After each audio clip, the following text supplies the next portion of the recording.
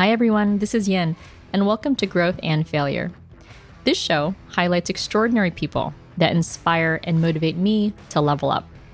I'll have conversations with a wide range of profiles, from entrepreneurs and athletes, investors to educators, you name it. I love hearing people's different journeys. For me, the biggest lessons learned and opportunities to grow come from the struggle, the pain, the defeat. And I hope hearing these stories inspire you to not fear that messy middle or failure, but rather motivates you to reflect, to keep learning, and ultimately to keep growing. For more information, please visit growthandfailure.com for more updates, and please write a review if you can. They really do help other people find this show. Thanks for listening. This is the story of Ellen Fondiler, business and career strategist extraordinaire. In this episode, we follow Ellen's journey from being a death penalty attorney to opening up a bakery, being a documentary filmmaker, award-winning landscape designer, nonprofit director, podcaster, and now career and business strategist as well. Phew, definitely one of the most extraordinary professional backgrounds I've interviewed yet. I am inspired by Ellen's fearless approach to life, and we talk about how her curiosity has driven so many professional changes for her, ultimately with the focus and intention that her values drive her decision-making. I love that Ellen isn't afraid to try new things, which ultimately helps her collect more tools in her toolbox for building the life that she wants. Please enjoy this interview with the ever so curious and incredible Ellen Fondiler. Hi, Ellen. Welcome to the show. Hi, how are you? I'm wonderful. Thank you so much for joining. My pleasure. Thank you for inviting me. I'm looking forward to it. And I want to thank first Lexi Franklin, who introduced us. And the reason I needed to connect with you immediately is because I remember we were talking about my podcast and how the inception was really on the back of me wanting to interview people who I'm inspired by. And he knows I'm addicted to growth and having all these conversations that really motivate me. And I remember asking him, who inspires you? And without skipping a beat, he said, oh, hands down, the most inspirational person in my life is my mom, Ellen Fondiler. Oh, thank you. That was very sweet. I remember connecting, hearing your story, and so I could see why he finds you so inspiring. And the listeners would have heard your summary and your career trajectory from all the different things. And so before we get into now being a career strategist, I would love to rewind all the way back and share with the listeners where you grew up. Absolutely. So I grew up on Long Island in a small town called Elmont. It was the first town on the island. My parents moved there because they told them that the subway was going to go out there, but it never did. It only went as far as Queens. It was a nice, small Long Island town and middle class. Today, probably not so much, but Jewish and Italian mixture. So it was a pretty quiet, idyllic childhood. I have an older sister and a younger brother who sadly died in the crash of Pan Am 103 over Lockerbie, Scotland. But I grew up with a brother and a sister whom I was very close to. Sorry to hear about your brother. And I do want to talk about him. And in our prior conversations, we had talked about him and the loss of life generally and how the loss impacted you as well as future losses, which we'll get into. But one thing I like to fast forward to is college, because I'm so fascinated by people's 20s and the defining decade, as many people call it. I always like to start a little bit before that with college and ask people how they chose the college they went to and why, because what you discover is people have no idea what they want to do when they're 17 or 18, picking the college and their major and this lifelong choice that seems to happen in your teenage years. But if you could share where you went to undergrad. Sure. I went to Cornell, and when I was in third or fourth grade, I was going to a camp, and we took a field trip to Cooperstown and Corning, New York, and Cornell. And I remember seeing Cornell. It's a very beautiful place, especially when there's not stuff coming down from the sky. I was just so taken with it. And I wrote my parents a postcard and I said, this is where I want to go to college. And I don't know that I held on to that in any way, shape, or form. But when I was applying to college, it was one of the places I applied to, and I got in, and I ultimately went there. And how did you choose psychology as your major? I think also very arbitrarily. You take a class and say, I'm interested in people, and psychology seemed, not that I didn't think I wanted to be a psychologist, but the courses interested me. So that's how I chose it. Did you go to grad school right away after that, or did you get a job? When I was in my senior year of college, I realized, whoa, I better figure out what I'm doing next year. So I asked some friends, what are you doing? And somebody said, well, I'm applying to law school and the LSATs are next week. So I thought, oh, that seems like a reasonable enough thing. I applied to law school and got in. And then I took a year off in between graduating from college and beginning law school. I extended my admission at a couple of schools so I could go the following year.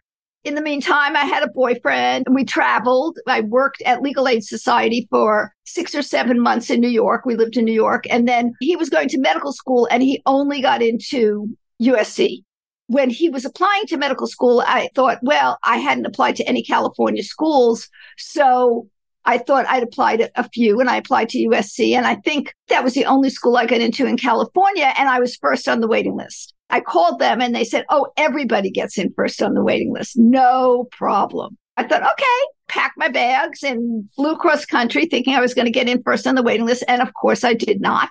And so there I was. And I loved California. From the second my plane landed, I just loved California. I thought, well, I'm not going back. I said to them, what should I do? They're very nice. And they said, well, go to Loyola. They have a night school. Apply to the night school. You'll definitely get in. And then just transfer to the day school. And then you can come here. And none of that ever happened. But I did go to Loyola at night. And then I transferred to the day school. And you said that something in that changed your life. Was it going to Loyola or what was it? Well, a lot of things. Any road taken changes your life. I was with the boyfriend. And actually, we were going to get married. We were 6 weeks away from getting married. And at Loyola, I met 6 weeks out from getting married, the person that ultimately became Lexi's dad and Willie's dad. I canceled the wedding. I knew immediately that this person was the person I was supposed to be with, canceled the wedding, much to my mother's real annoyance. And so, yeah, it was pretty life-changing. Incredible. Wait, so in that moment, you met before going to law school? First year of law school, yeah. So then you're in law school. How did you pivot from the undergrad study of psychology? Then you went to get a law degree. What did you feel you wanted to do while in law school?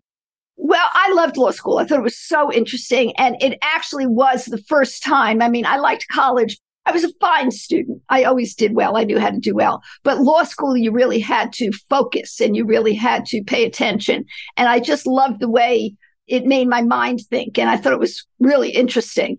I liked thinking that way. I liked learning.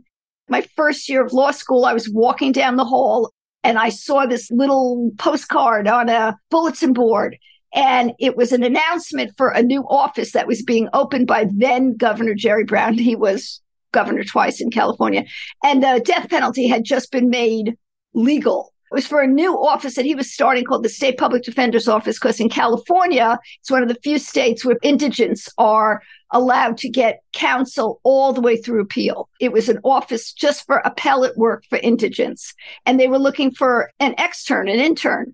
And I didn't even know what a criminal appeal was at that point, but something about it spoke to me. And I applied and I got it. And that was actually life-changing because I loved the work and I was given a lot of responsibility. And it was like a startup. We would work all night and it was very intense and it was great work. You spent over 15 years there. What was that like? I mean, not to summarize 17 years in a few minutes, but can you describe to the listeners who don't know much about that career and what that was like? Doing a criminal appeal is an entity in and of itself. You get all of the transcripts from the trial.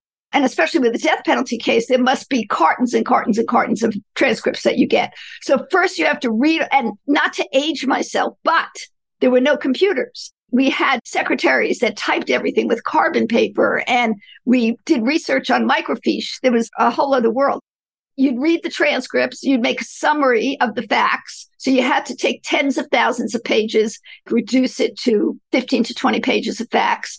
And through doing the facts, you would see what the issues were. In an appeal, you appeal what happened at trial, but you're only allowed to use the facts and the situations of the trial itself. You can't bring in other stuff.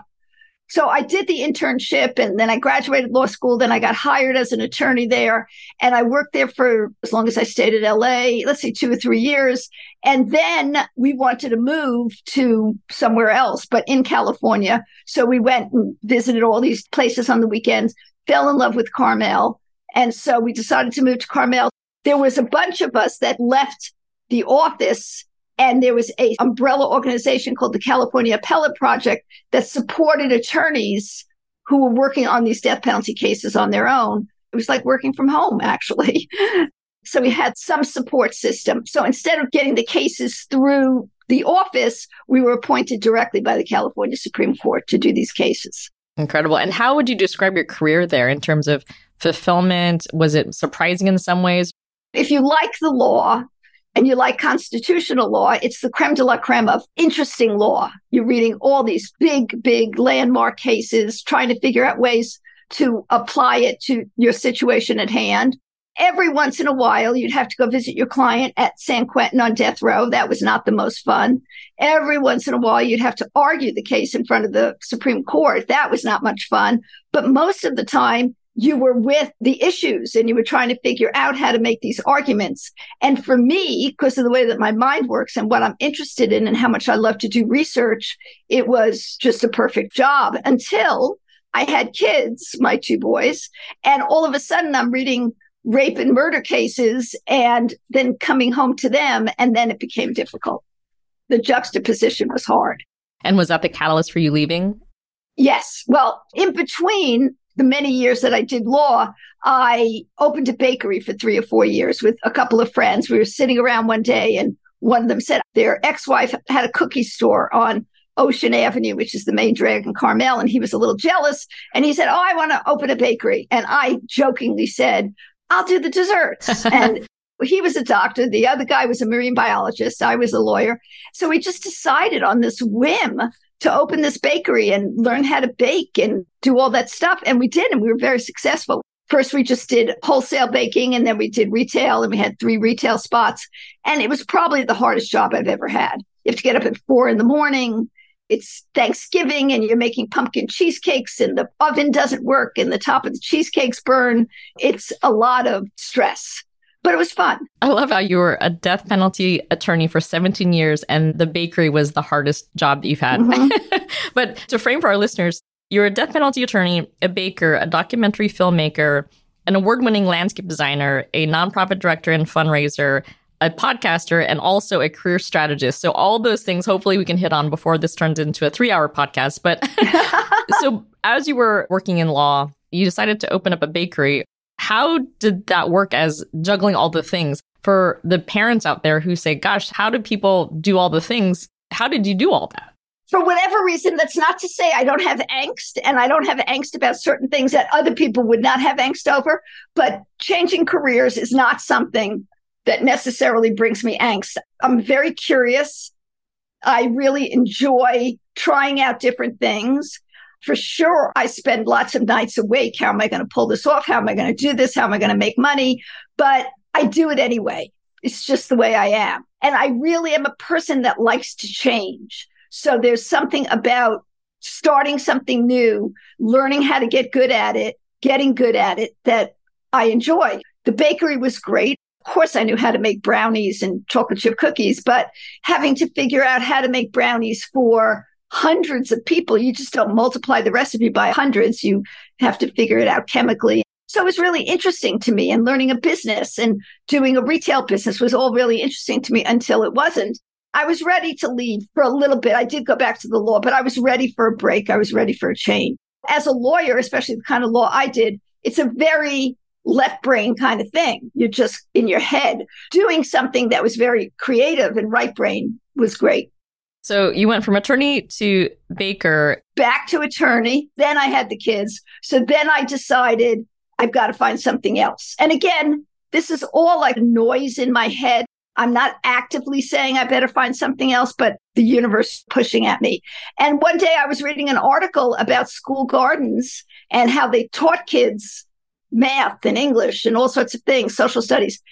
I don't know why this article appealed to me. I'd never even put my hands in the dirt, but it did appeal to me. It just resonated.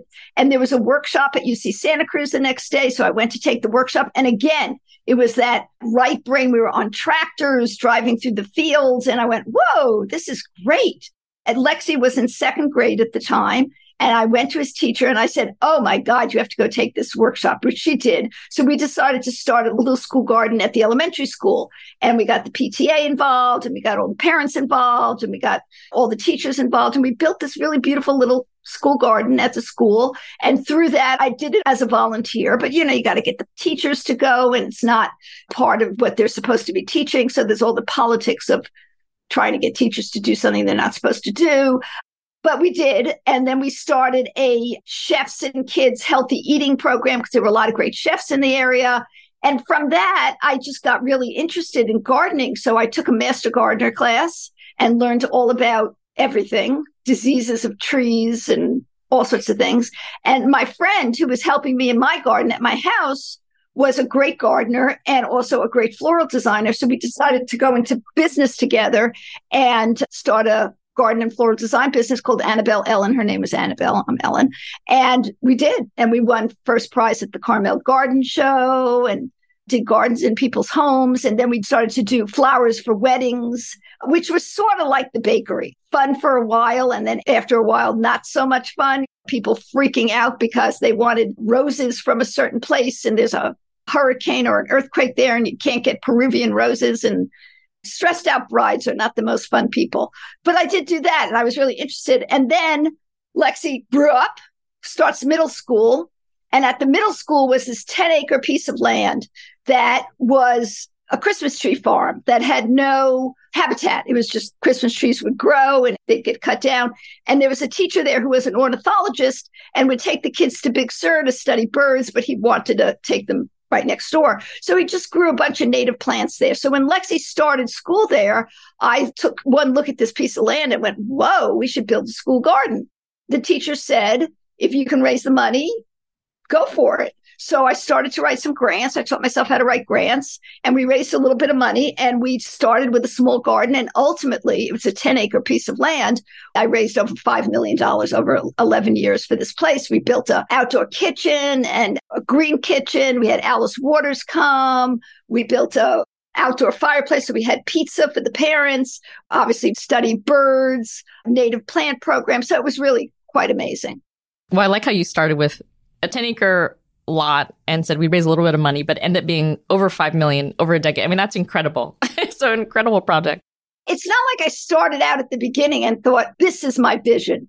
I sort of wake up every day and go, well, we got to do this and we need money. And with grants, most people do not give you grants for you to use for operations. You have to come up with a program and then you got to do the program. So all of a sudden you're studying ocean literacy or you're studying native plants or whatever, because that's what the grant was about.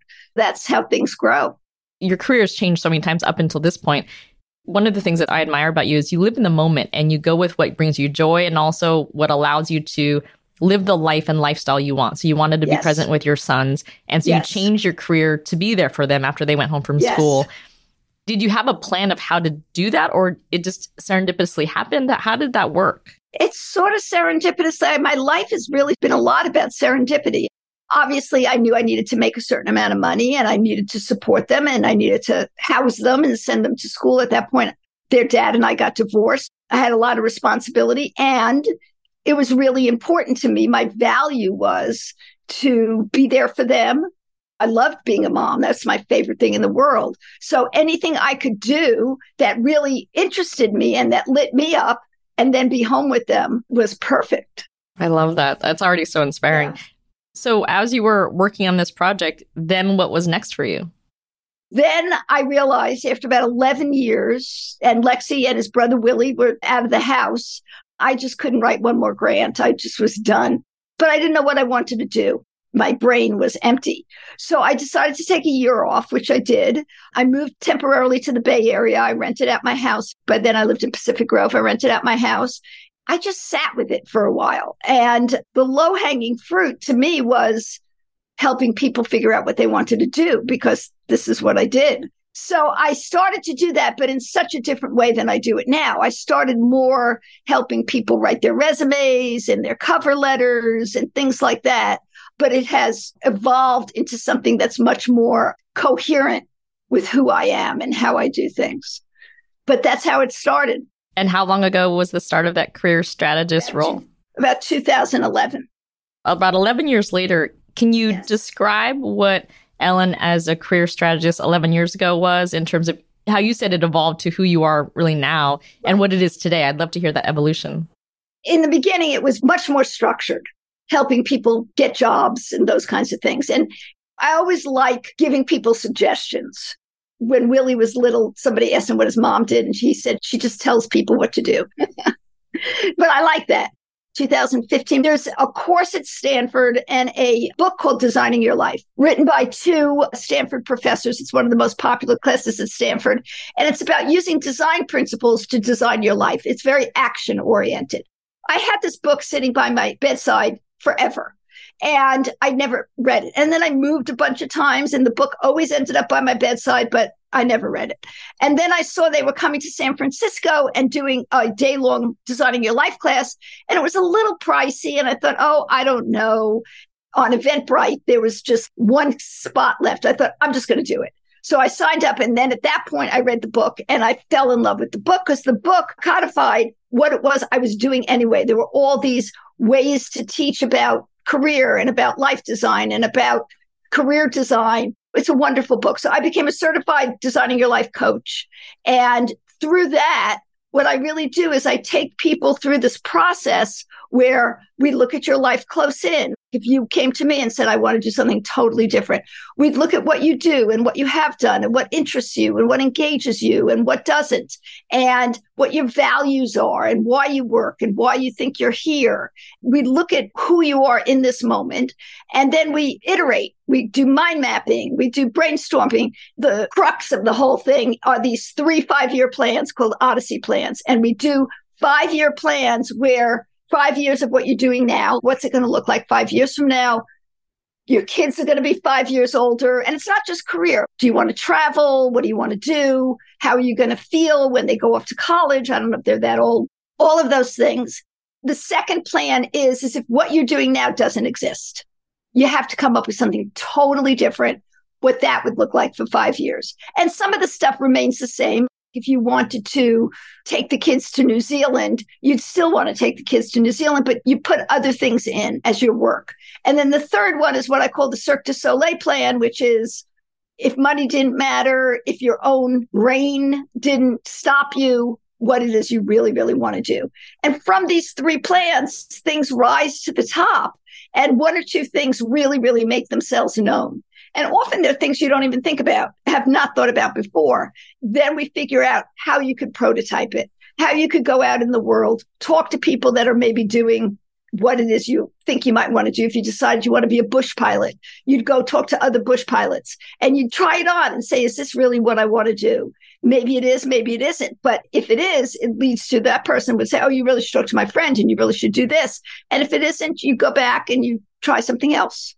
But that's the thing that really helps people turn the corner. Amazing. And how long does it take the process of doing the 3 5-year plans? Up until now, I have worked with people for 5 sessions, so over a period of 7 weeks. And I often feel it's great, but then you leave them with this great idea. And sometimes people continue working with me and sometimes they don't. But starting in January, I'm going to start working with people for a year. And I'm really excited about it because you get to have me and you have to be accountable to me over the course of a whole year. And I really believe that's going to be a game changer for them and for me. So I'm looking forward to that. I like that. Accountability is one thing, but the consistent accountability, I think, will be even more effective. I'm curious what you said, where your career strategist style changed over the last 11 years from when you first started to certainly now, and how you've evolved as a person has shown through as a coach to help someone identify what they want to do. You seem very serendipitous in that you manage your own serendipity, where if you want to do something, you go with that energy, you go with that positive feeling. How do you reconcile the 5-year plan, the 7-year plan, the planning of it versus go with your gut, go with your feeling in that moment? I don't change things willy-nilly. It takes a lot of thought. If at this point in my life, I wanted to not be a career coach and I wanted to do something else, I would put a lot of thought into that. And I would probably write my own 5-year plan and try to say, what's that going to look like? And in fact, I've recently moved from Northern California down to Southern California. And that process was one where I really had to think about what it would be and what it would feel like. And I ultimately decided to try living in different places to see what it felt like. It was almost like little mini Odyssey plans. So there's a lot of thought. The issue that many, many people have is there's so many things I want to do and I can't choose. I'm a believer in choose one. It may not be the one, but choose one and stick with it and see what happens when you walk down that path and see what doors open for you. I love it. What do you suggest for people who do that and say, okay, I like to do 5, 6, 7 different things. Let's stick with one. What's the typical duration that you'd recommend for people to stick with it before they realize, okay, that's a fair amount of time. You can move on to the next? It depends what you're talking about. But I think you've got to give something 6 months to a year to see. I don't know the last time you moved or the last time you made a major change, but the first few months, you're just a little bit in shock. Sometimes we choose things and we know that it's not the right thing pretty fast. And that's important to act on. But sometimes things evolve. I knew when I first started to do career coaching, there was a part of me that was like, I don't know if this is right. This is just not creative enough. It doesn't feel like it's really representative of who I am. But I hung in there and was able to modify it a bit and then make it more my own. And that took a while. So things take a while. We have very long lives. Thing that I tell everybody is this is just a moment in time in your life. God willing, we're healthy, but a life is a very long, windy process. So having faith that something will evolve from where you are. But it's very confusing to try to do too many things at once. For those who come to you, and I'm guessing they're middle age, 30s, 40s, 50s is my guess, because I feel like that's my demographic and all my friends are talking about the same thing. And they don't know where to do. They're happy, and I'll use air quotes here, but happy-ish. They're happy in their career at home, but they have a feeling of want and they don't know what it is. How do you guide that in terms of what's your passion, what you're interested in? You mentioned the 3 different plans. If you could just opine on what you generally see. Sure. First of all, I think this world is a very noisy, hard world that we live in.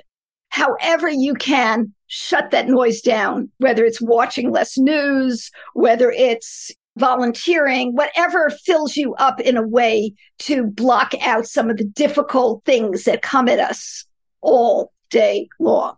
So that's part of it. But also part of it is look at what you're curious about. What turns you on? Do you like watching movies? Do you like reading novels? Do you like romance books? Do you like ceramics, painting? What's a curiosity that you have?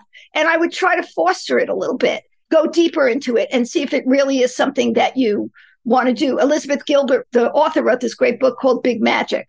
And she talks about how important it is as a creative person. You always have fear, but you can never let fear drive the car. Fear can go in the back seat, but you can't let fear drive the car. I could easily give up ceramics and say, oh my God, I am so bad at this. The clay goes across the room as I'm on the wheel. But you just got to hang in there and realize that everything takes time. But mostly I would look at what I think it's difficult when people try to find their passion. I think that's a very loaded word. So I like curiosity more.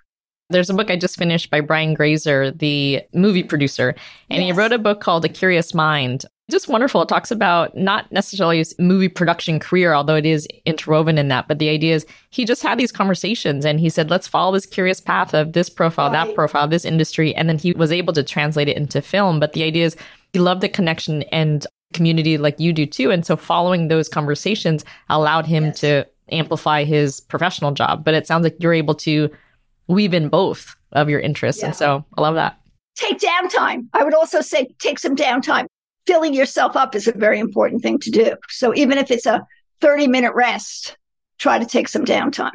It's amazing that the advice you're mentioning, it sounds so simple, and yet somehow it's so incredibly hard to execute. It is very hard. I don't always do it myself. It's good to have a library of things that you know will help you. When I get upset, I know watching mindless Netflix will calm me down.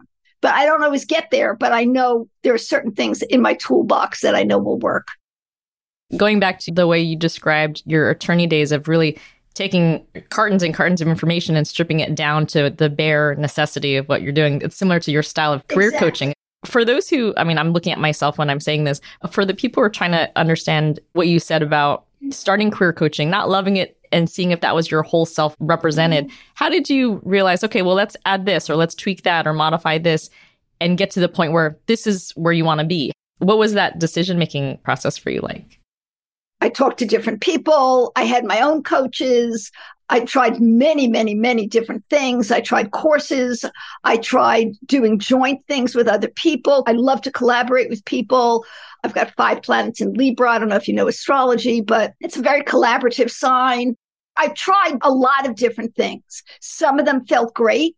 Some of them didn't feel good. Some of them felt great, but they didn't work. It takes time, but there was enough there that allowed me to hang in. There was enough of what I liked. I also love writing. So I had a newsletter for many, many years, which I love doing. Now I have a podcast called Chart Your Career that I do with an astrologer, Heidi Rose Robbins, where people send us a question for a minute audio question. They send us their birth information, and Heidi does the astrology of that person, and I give them career advice. It's a wonderful podcast. So everybody out there, please listen. I love doing that. So along the way, I find different creative things that fill me up.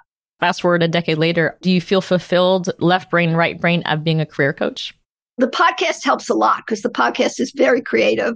I really like the work I do, and I really like my clients. Over time, I'm trying to leave some space in my life. I've just started taking ceramics. I really like Pilates. So I've learned the amount of work I can do in a day. I'm an early riser. I like to do my work on the front end of the day, and on the back end of the day, I like to have room to do other things. So I've learned the rhythm of my days in such a way that it really helps me enjoy my work a lot more. If I work, I'm a hard worker, but sometimes I work way too much. You come off as such a free spirit that you go with the flow and you go with what areas or projects bring you the most joy. It reminds me of this woman who I met about maybe 7 years ago, and she ended up being on the show as well, but her name's Grace Reyes. And she started, now it's an organization called the Investment Diversity Exchange.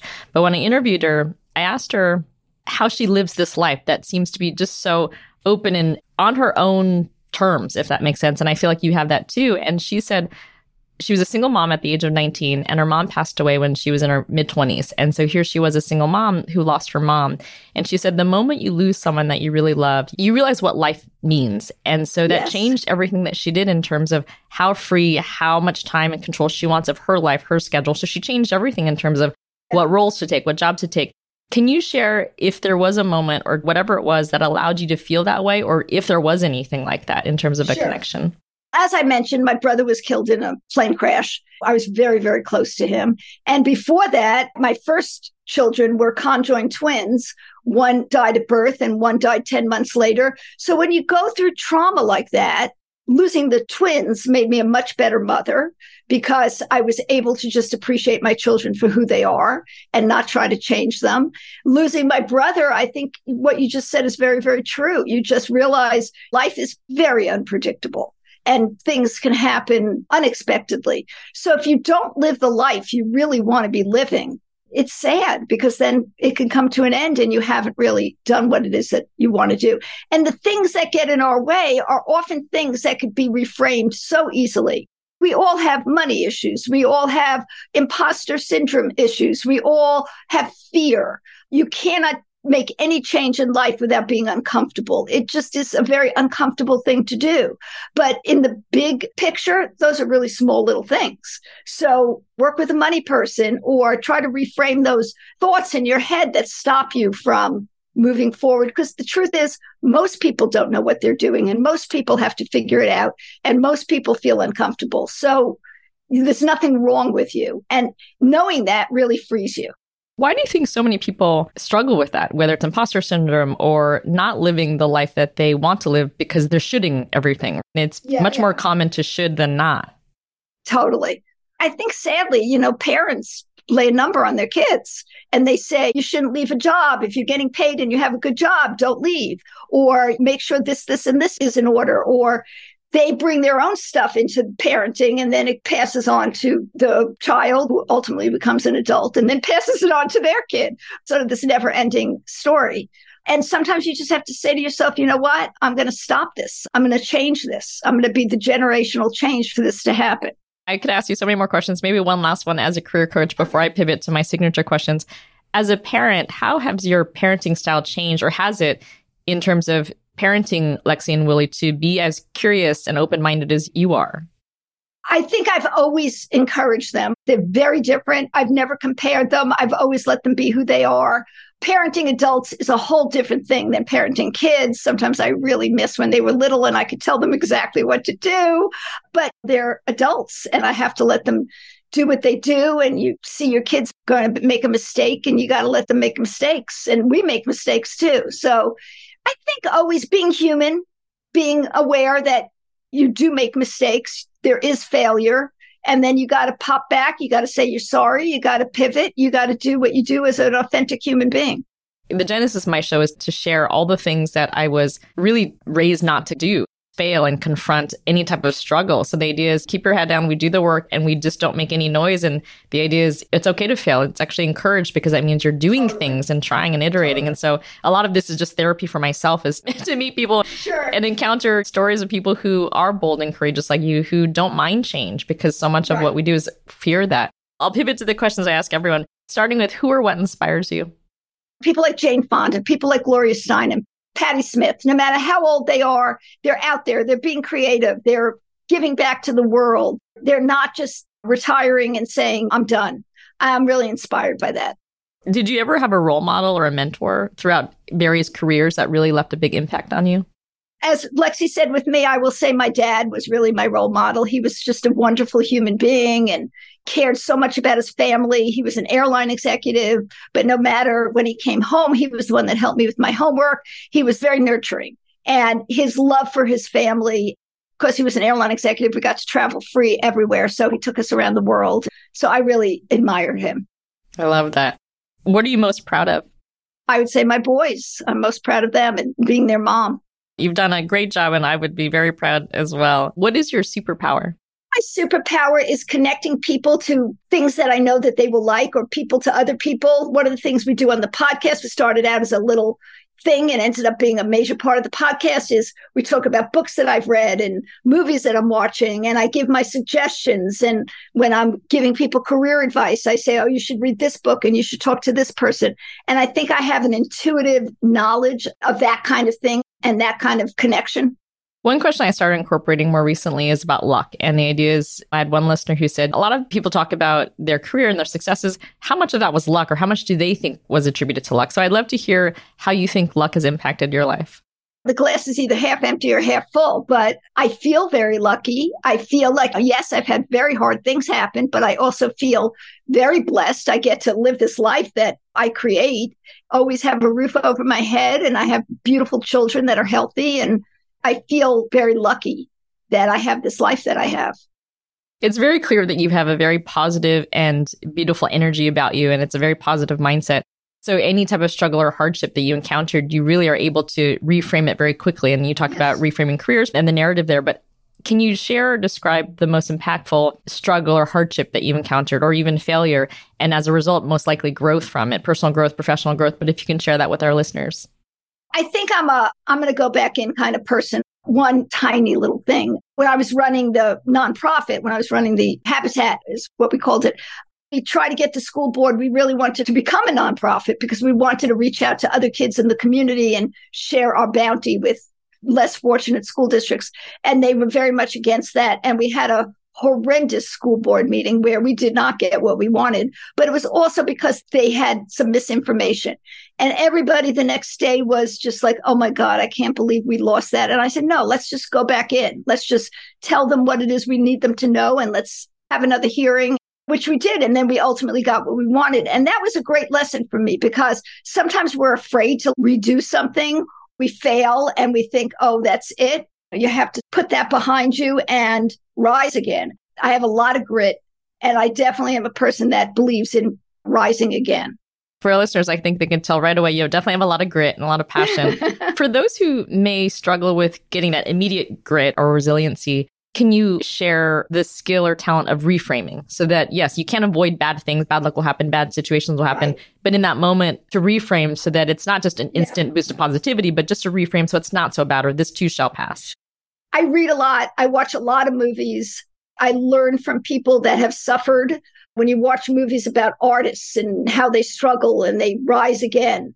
But I think also it's just go back in kind of thing. But how can I do this with a different frame of mind? Yes, We all have moments that are horrible and we get hurt and you have to retreat. But then you come out again. And how can I put myself out in the world again with a different state of mind? And a lot of that, I think, and I learn this more and more as I get older, is to just pretty much stay in your own lane. A lot of the times we get impacted by other people's stuff and we take it in. And that's our kids and our friends and our coworkers. And really, if you can just stay in the lane that you're in and focus, then some of that other stuff will drop away and you'll be able to achieve whatever it is you want to achieve. One question I'd love to hear your thoughts on is if you could speak to Ellen right after she graduated college, after you got your law degree at Loyola, what would you tell her in terms of either lessons learned, advice, but what would you tell your younger self? Well, as you can tell, I was pretty much the same person then as I am now, but probably just it's going to work out. Don't waste a lot of time worrying. Be more daring. I was more risk averse then than I am now, not necessarily in terms of career, but in terms of fear stuff. I don't want to go on that hike. It looks a little too scary. I don't want to go to that trip because of all the things that I may come up with. So I would basically try to be more of a daring kind of person. Last question. What's next for Ellen Fondiler? Well, I'm going to keep growing my podcast, which I love, and also do this year-long program, which I love. And if anybody is interested, just go to my website, ellenfondiler.com. You can sign up for a 15-minute call with me for free, and we could talk about it. I really love ceramics. I'm not very good. When I started, my products look like what your kid brings you in second grade. I thought, oh, this is what Lexi and Willie used to bring me. But now I'm a little better. I think I'm in the 4th and 5th grade level, but it's very relaxing. And it's one of those things that you can do for a very long time. It's going to take a very long time, 10,000 hours to get good at this. So that appeals to me. I've gotten back into Pilates, just being healthy, staying in good shape, going to visit my son in London, traveling a little bit, and just enjoying my life. Ellen, thank you for the reminder to be present. This conversation for me was an injection of energy and so much enthusiasm. So thank you so much. Thank you so much.